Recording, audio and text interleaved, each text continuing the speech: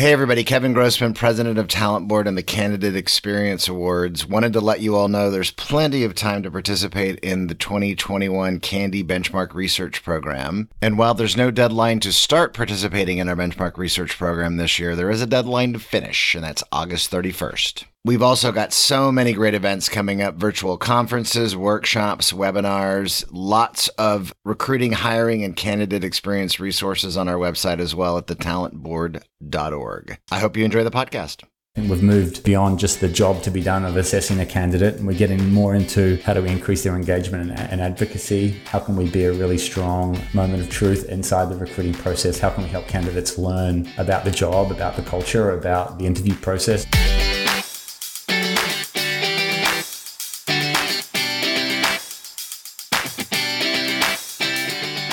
You're listening to the CandEs Shop Talk podcast, brought to you by Talent Board and the Candidate Experience Awards Benchmark Research, and hosted by Kevin W. Grossman.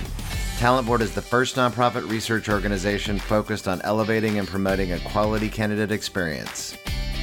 The CandEs Shop Talk podcast welcomes Sam Whiteman, head of solutions at SHL, providing deep people insights to predict and drive workforce performance. And a proud CandEs sponsor. Listen in on how improving candidate experience impacts recruiting and the business bottom line. Sam, thank you so much for joining me on the CandEs Shop Talk podcast. Before we dive into the rest of the show, why don't you tell us all a little bit more about who you are and what you do today? Great, Kevin. Thanks. I'm really excited to be here. My name is Sam Whiteman. I lead talent acquisition solutions at SHL. So where our customers are solving recruiting problems, then me and my team lead the solutions that they use. I live in the Bay Area. I don't sound like it. I grew up in New Zealand, spent a long time in Australia, and I've been with SHL for several years. I just going to say, I thought you were from the East Bay.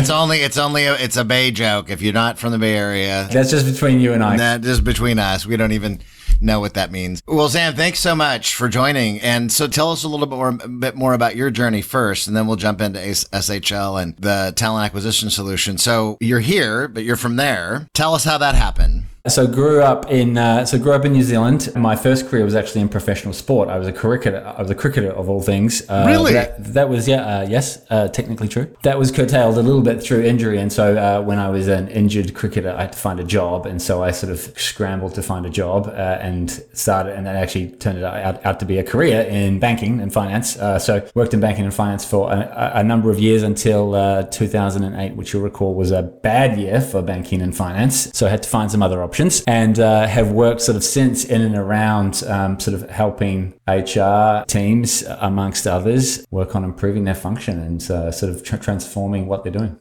Well, let's talk more about that. And by the way, cricket is fascinating. I don't really understand it. How did you get in? And I don't mean this to be disparaging at all. How did you get injured in cricket? So bowling, the action of bowling, which is a more sophisticated version of pitching, is not good for your back. You run quite fast for a little bit, and then you twist your back and contort yourself into a number of different ways. And so back injuries are pretty common for anyone who does bowling and cricket. Interesting. Back in 2018, it was in Australia, and I remember it was in Perth, and I was watching cricket on TV, and I just was mesmerized. I'm like, I don't understand anything that's happening right now, but it was fascinating. Now let's talk about our staff, talent acquisition staff. So talk about the solution, the talent acquisition solution. Tell us more about it, and what are you helping organizations with today? Kind of big picture. What are some of the main challenges that you're helping them overcome today? Yeah, sure. Well, I think our customers are getting outcomes in probably 4 different areas. I think firstly, it's quality of hire. So our solutions focus on predicting performance and understanding potential. That could be for a specific role that you might have, but also over time, I think people are using our insights to understand careers and career paths and making multiple decisions about talent over the course of a career. The second one is efficiency. So generally speaking, that's time to hire. So crucial in this market where getting good candidates off the market quickly is really important. So companies are using us for that. That can also be use of internal mobility or cost of hire stuff as well. The third one is diversity, which is probably a 2-parter. One is just having quality tools. We have more than 300 people scientists in our organization who really focused on building quality assessment tools and interviews and sort of bringing structure and rigor to the interview process. Now, all of our customers get that for free as such, but in terms of diving into that specifically, it enables our customers to maybe widen the net of where they might source candidates from and not be barraged with volume when they do it. right? And so it's a risk-free approach to accessing new sources of diverse candidates rather than fishing in the same pools that they have previously. So giving tools to be able to scale that is really important for our customers. Lastly, and I guess importantly for this conversation and candidate experience in general is engagement. And I think we've moved beyond just the job to be done of assessing a candidate, and we're getting more into how do we increase their engagement and advocacy? How can we be a really strong moment of truth inside the recruiting process? How can we help candidates learn about the job, about the culture, about the interview process, about themselves, importantly? And so a combination of all of those four outcomes is what our solution and platform gets to. It sounds very comprehensive. I want to touch on the quality of hire just briefly and then come back to the last one about engagement. Cause I'm just curious, because that's always been like the holy grail, right? To help companies improve quality of hire. And what does that mean? And when companies themselves are those who at least have tried to assess what that means and how they would actually, how they qualify being a qualified candidate and that quality of, how are you doing? What's the data behind it? And how are you helping them to predict that? It's predictive as well as, but is there a follow-up later on to connect those dots or? Absolutely. Yeah. Yes. It's really important that we close the loop in terms of what that quality means, because also the definition of performance will change over time as well. Right. But I think if you put it in its and per role too, right? Definitely per role. And that's where what is that? What is the definition of quality of hire, right? If it's more sales, great, then we'll measure more sales. If it's reduced absenteeism, then we can measure that. If it is a decrease in safety incidents on the job, then we can measure that as well, and making sure that we're crafting the right solution for those outcomes depending on what quality means, and also what quality might mean in the whole funnel as well. So making sure that we're attracting those candidates that can be a quality hire, as well as shortlisting them, and then as well as learning how to select them as well. That's fantastic. Now talk about the advocacy a little bit more and the engagement, and how are you helping to impact that, the candidate experience side through that part of the platform and the solution? Yes. So I think one of the things where there's a great opportunity is to make sure that candidates are always able to learn and understand what it is that they're going for in terms of a specific role or in terms of a company that they want to work at. It's never been easier to apply for a job, which is great. The ATSs, generally speaking, have done a very good job. Yes, they all work on a mobile. They don't ask 100,000 questions. You can link up and put your CV in or resume in via Dropbox or Google Drive or whatever else, right? And so the friction to actually apply for a job has gone right down. The downside of that is that people apply for more jobs. And so how do you stand out in that post-application phase, right? And so if I've applied for 10 jobs, some of the data, I know we're talking to some of our team in Singapore, and the stats there, Singapore graduates generally apply for more than 15 graduate programs, right? How do you stand out amongst 15 different employers, right? You need to make sure that you've got touch points along the way, and those candidate experiences are consistent along the way. And so SHL can provide that opportunity of interactive learning, not just downloading of information, right? So less blasting of employer brand messages and more, okay, is this role right for me? Let's put some interactivity into that to make sure that I can self-select into this role, into this culture, into this company, and then also sort of learn about, how might I be a good fit? How might I use my strengths in this particular role so that I can get more excited for that job out of the 15 that I've applied for? And when I talk to my friends at the pub, I'm saying, you know what, I really want to work at X because A, they've gotten back to me with a task where I can learn, not they've just left me in the ether for a week. And in that week, if I don't hear from you, I'm going to go apply for other jobs, right? And so it's a matter of sort of maintaining that engagement where a recruiting team can't necessarily scale to come back to me straight away and answer all my questions and help me learn. That's where our technology platform can do that, as well as sort of making sure that they're a really good fit for the role. Is that across job types, or is there a sweet spot for you in regards to the type? Absolutely across job types. I mean, this is the fascinating stuff, right? So if you're a shelf stacker or an on-demand delivery driver or a lamp stack engineer, these are all, you're wanting different things out of learning what that culture looks like, right? If I'm a full stack engineer and I'm relatively in demand as a full stack engineer, I want to hear from the CTO about, hey, this is the evolution of our tech stack, and this is how we run. This has been our transition to agile, or this is what we're doing in DevOps, or whatever it is, because that's the nitty gritty that I want to get. And I don't want to wait a week to hear that from a recruiter for them to try and sell me. I kind of want that level of detail now. And so being able to give that realistic preview of a job and a culture is really important. And we can do that at scale because that activity is not happening 9 to 5 when a recruiter's at their desk. It's happening on a Thursday night once I've finished the rest of my work that I was trying to get to. And it's hard enough, even though we're still kind of in fits and starts. I mean, some industries industries have fared okay in the past year and change because of COVID. And some have obviously, as you know, have been decimated. And now we're kind of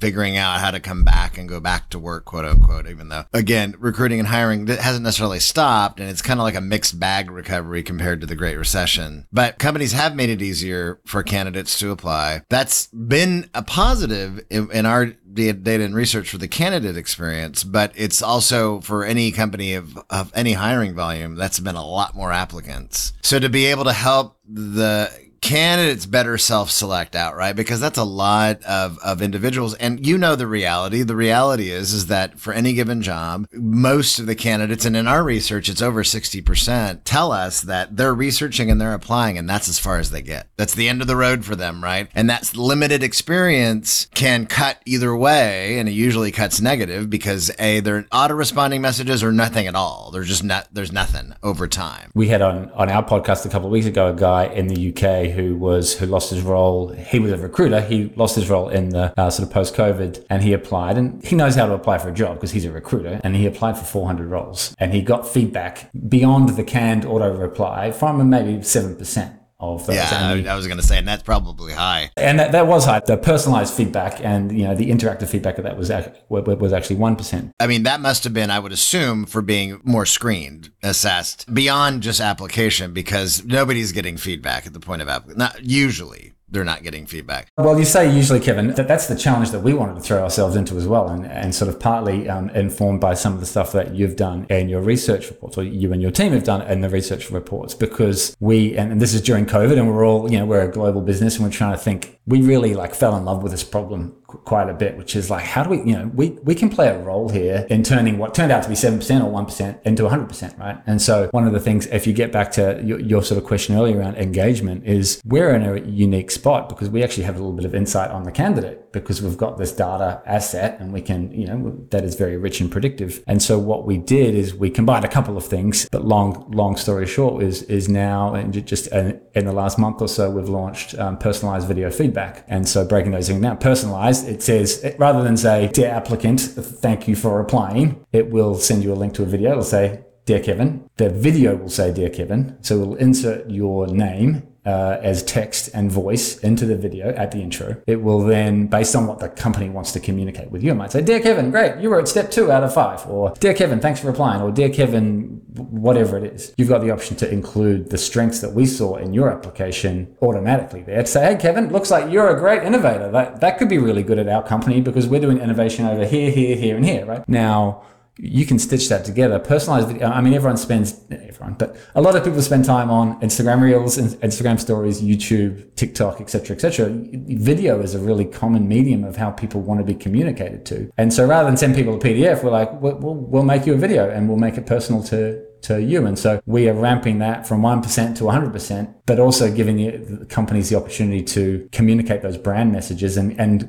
importantly, per your research, right, communicate to them where they are in the process. Because if I'm lost and I'm like, I don't know, is someone going to call me tomorrow with a perfect offer, or are they going to send me an email in 3 months or somewhere in between? And that variation in experience is sort of really tough, but providing that sort of personalization, but at scale. So if you get 30,000 applicants this month, then we'll send 30,000 personalized videos, which a recruiter can't do. Right, exactly. The top 10 Candy winners in North America last year, and this is true with the smaller subsets in our other regions that we captured the data in, but they're all giving feedback to finalists on some level. And there's other companies that didn't win Candies that are doing that too. So I want to be clear about that. It's never the one thing, right? Because there's always all these other variables. It's the combination of, if they're doing this, they're also doing these things too. And they're also expectation setting. They're also telling the candidates where they're at in the process, and there's definitive closure in the list, and then it cascades out. That's why they have net promoter scores. I mean, in a research that we do where it's so heavily negative sentiment, because the majority of them are rejected candidates. So to have net promoter scores is high. I mean, the highest Candy winner had a Candy score, as we call it, net promoter Candy score of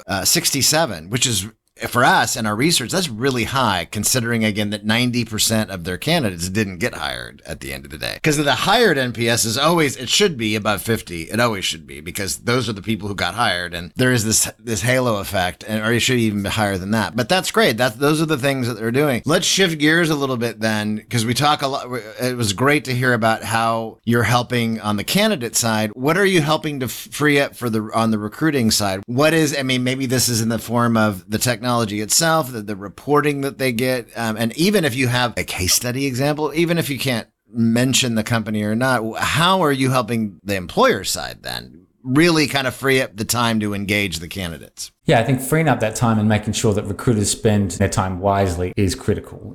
I think it would be pretty easy to go on the internet and find any sort of stat that says the number of recruiters is down on last year, but if the number of applicants is up, then that's math that doesn't quite compute, right? So the role of a recruiter has just been piled onto over the last years. They have to close candidates, and they have to talk about a brand, and they have to have a diverse set of candidates, and they have to coach hiring managers, and they have to schedule interviews and all that. So huge empathy for the variety of tasks that a recruiter has to do. I think in terms of the value there from a transactional point of view, it's putting the right insights into the right hands at the right time for the right set of candidates, right? And so that is making sure, the integrations and the automations work, right? And so I want to be when I'm in my ATS, like in high volume stakes, coming onto our platform is not the right thing to do. Integrating into, working in line into your ATS is absolutely what needs to happen. And so those scores and reports need to be in where you do the work, in the flow of work, right? That would be the first comment, and making sure that those insights pass through. But then to drill out from that, to make sure those insights are actionable both for a recruiter and a hiring manager, so that whatever that next phase is, be it a video interview or a first round interview or a late stage interview, you're getting the right insights at the right time to have the right conversation. But I wanted to probably go, because you'd mentioned a case study or an example, I probably wanted to go one further in terms of, well, what do these insights add up to from an analytics point of view and a value point of view, right? And I'll give you a recent example. One company that we work with had spent a lot on their employer brand around them being innovative, right? So like, hey, we're an innovative company and we're going to tell all of our candidates that we're innovative, so you should come and work for us. Makes sense. And the good news was, because we can measure things like innovation potential through some of our assessments, we looked at their data, their candidate flow, and we said, actually, you know what? The candidates that are coming in the door actually do show a little bit of innovation potential. This is fantastic. Great. Well done. And then we looked into the data a little bit more, and we said, oh, actually, there's something that you should know.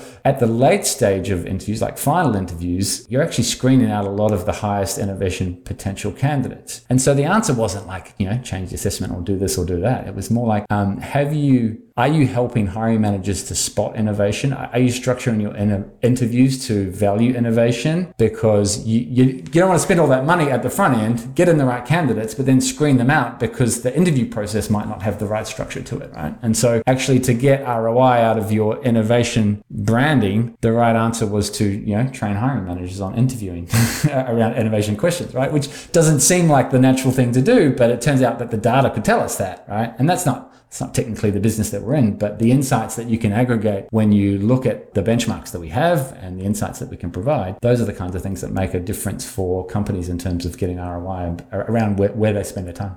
Sam, it's not easy, what we've seen in our data too, for companies to sustain that over time, because there's so many things that impact the business of recruiting and hiring. Who plans for a pandemic? That's number one. Then you've got changes on the leadership team, changing priorities, new products and service launches. One day you're surge hiring, the next day you're freezing hiring. If you're merging with another company, being acquired by another company, acquiring another company, I mean, all these things, what we found is that even the highest consistent CandEs winners over time, it's a pretty small universe to sustain that year after year after year, any changes and improvements. Now, with partners like you, it makes it a lot easier. But I would argue that it's what we see in the data, though, that it's tough for companies. And sometimes, priorities do shift and change. I mean, we've been hearing it, right, for decades now. What's the C-suite says our top priorities are people. Well, we know how that's varied over the years, the reality. But I do think that this past year and a few months has been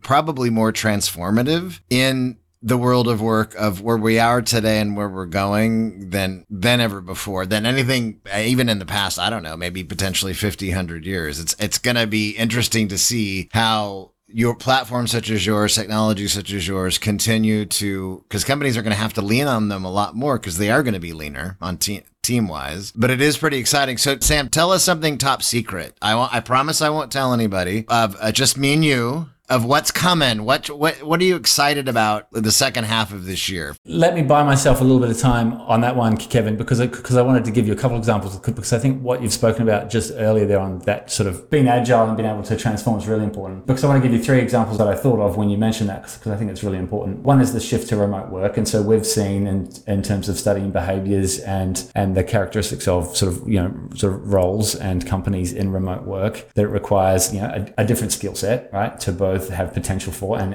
execute in a remote work environment. So that would be one thing where we've got that data, we can see that across the globe, and we can interrogate that to understand the drivers of remote work potential, which is great. The second one related to maybe technology is because technology roles are changing so much, and there's a lot more fluidity in terms of tech stacks and whatever else, that understanding someone's ability to program well in, React.js or whatever is great, but understanding their capabilities generally and their potential overall to handle change, to learn in an agile way, et cetera, to execute is even more important. So soft skills as well as hard skills. And then for the third one would be for sales, right? Sales is now a remote profession. People are buying remote. People will be saying no to in-person visits even after they're well vaccinated down the track. And that means different things for how salespeople need to operate. That means different things for how they need to work with their marketing function. And so some of the work that we've done is to making sure that we can understand the changing potential of salespeople, knowing that previously companies might say, I need salespeople in the New York tri-state area that have industry experience in financial services. Now the talent pool is actually,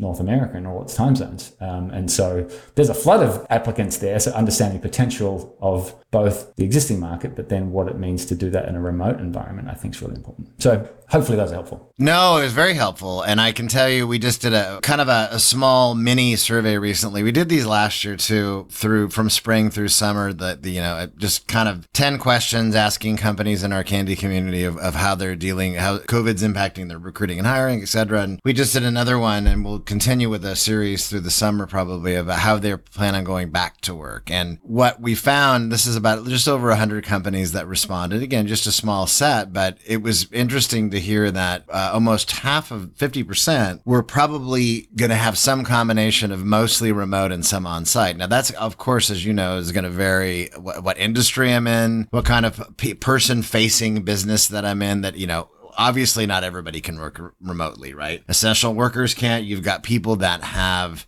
to be on in the office, in the store, in the plant, and the list goes on. But I saw numbers recently, though, not in our data, but it kind of aligned with this, is that, it was really a much smaller number of people who actually worked remotely up until this last year. And now it potentially is upwards of in the 40 to 50%, potentially the different hybrids. And how it's also going to impact competitiveness of finding the right people, because individuals who have flexible opportunities and who want to stay remote and can do it, right? Like technical professionals and others. We've heard of, companies that are mandating everybody come back, and they're like, I'm not coming back because I just got this offer over here, and good luck to you. There's a lot we don't know, right? In terms of what that looks like. One of the things I'm fascinated about, and this is probably, this sort of gets even more macro, is what does that mean for real estate? Because it isn't office space as well as real estate. Well, yeah, but also saying that you're hybrid is that good, because aren't you then saying, well, you know what, you have to live in a location that might cost a lot to live in, and you have to have a workspace at home where you can work 2 days a week, but you also have to come into the office as well. And so is that the worst of both worlds? Because if I'm paying San Francisco rent, but I need that extra space at my house, but then I got to come in,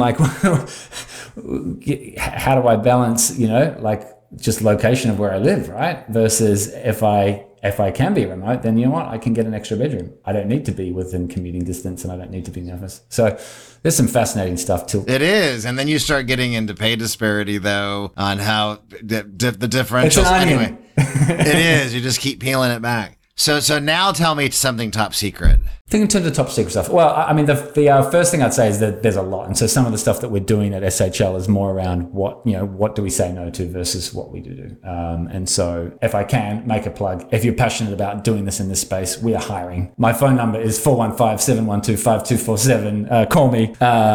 We are hiring good people that are passionate about solving these problems. If I were to narrow it down a bit, I think, let me give you the theme around, especially around candidate experience. SHL has led the industry, led the globe in psychology as a science, right? It is a profession. It has got all the ecosystem of academia around it, so on and so forth. And we have proudly led the way there. What we want to do is make sure that we can bring some of that rigor, and it's not the same thing, but we want to bring some of that rigor into the experience as well, and almost treat the experience like a science as well. And so to treat the candidate experience like a science, you need data, you need a culture of iteration and analytics and testing and hypotheses and all of those types of things, right? And so we want to bring that into it. And so we've got a long list of that. I'll give you one, because telling you one thing is an aberration. Telling you two might get me a nasty email. But tell me one.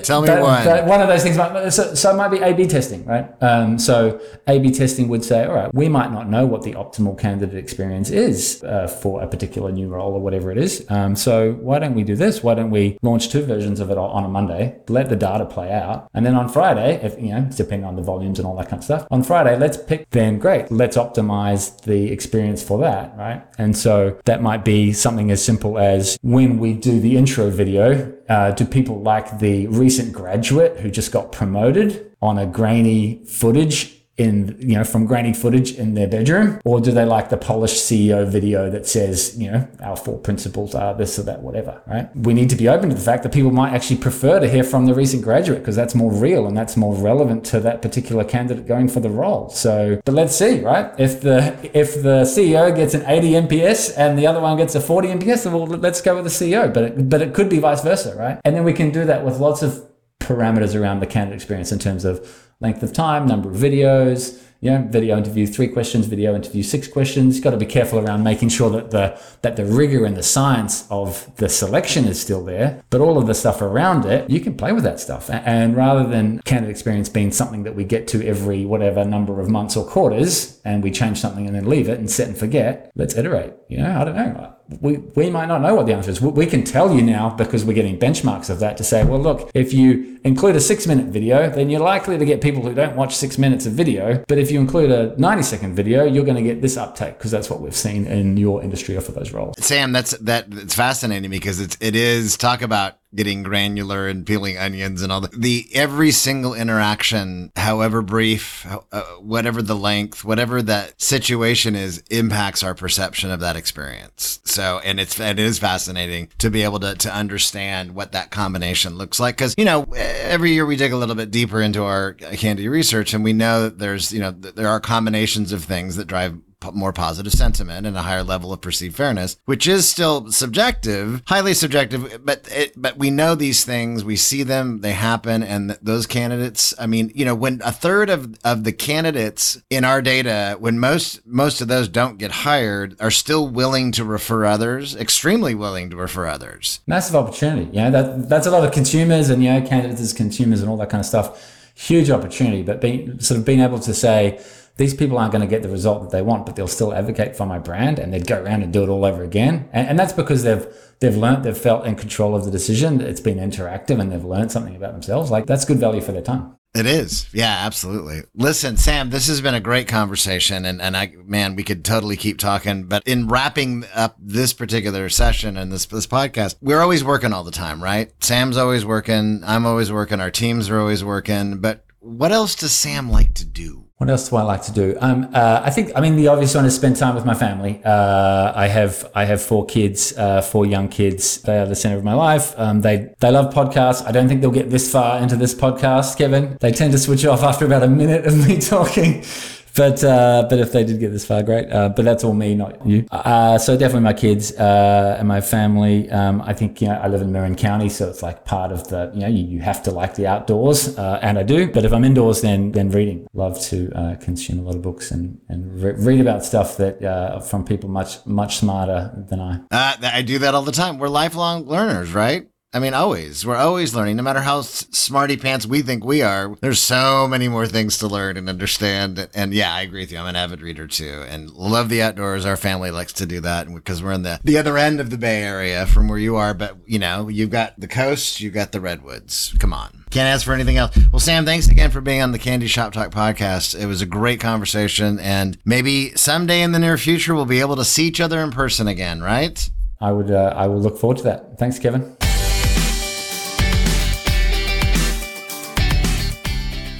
Thank you for listening to another episode of the Candy Shop Talk podcast. For more information about Talent Board and the Candidate Experience Awards and benchmark research, visit www.thetalentboard.org.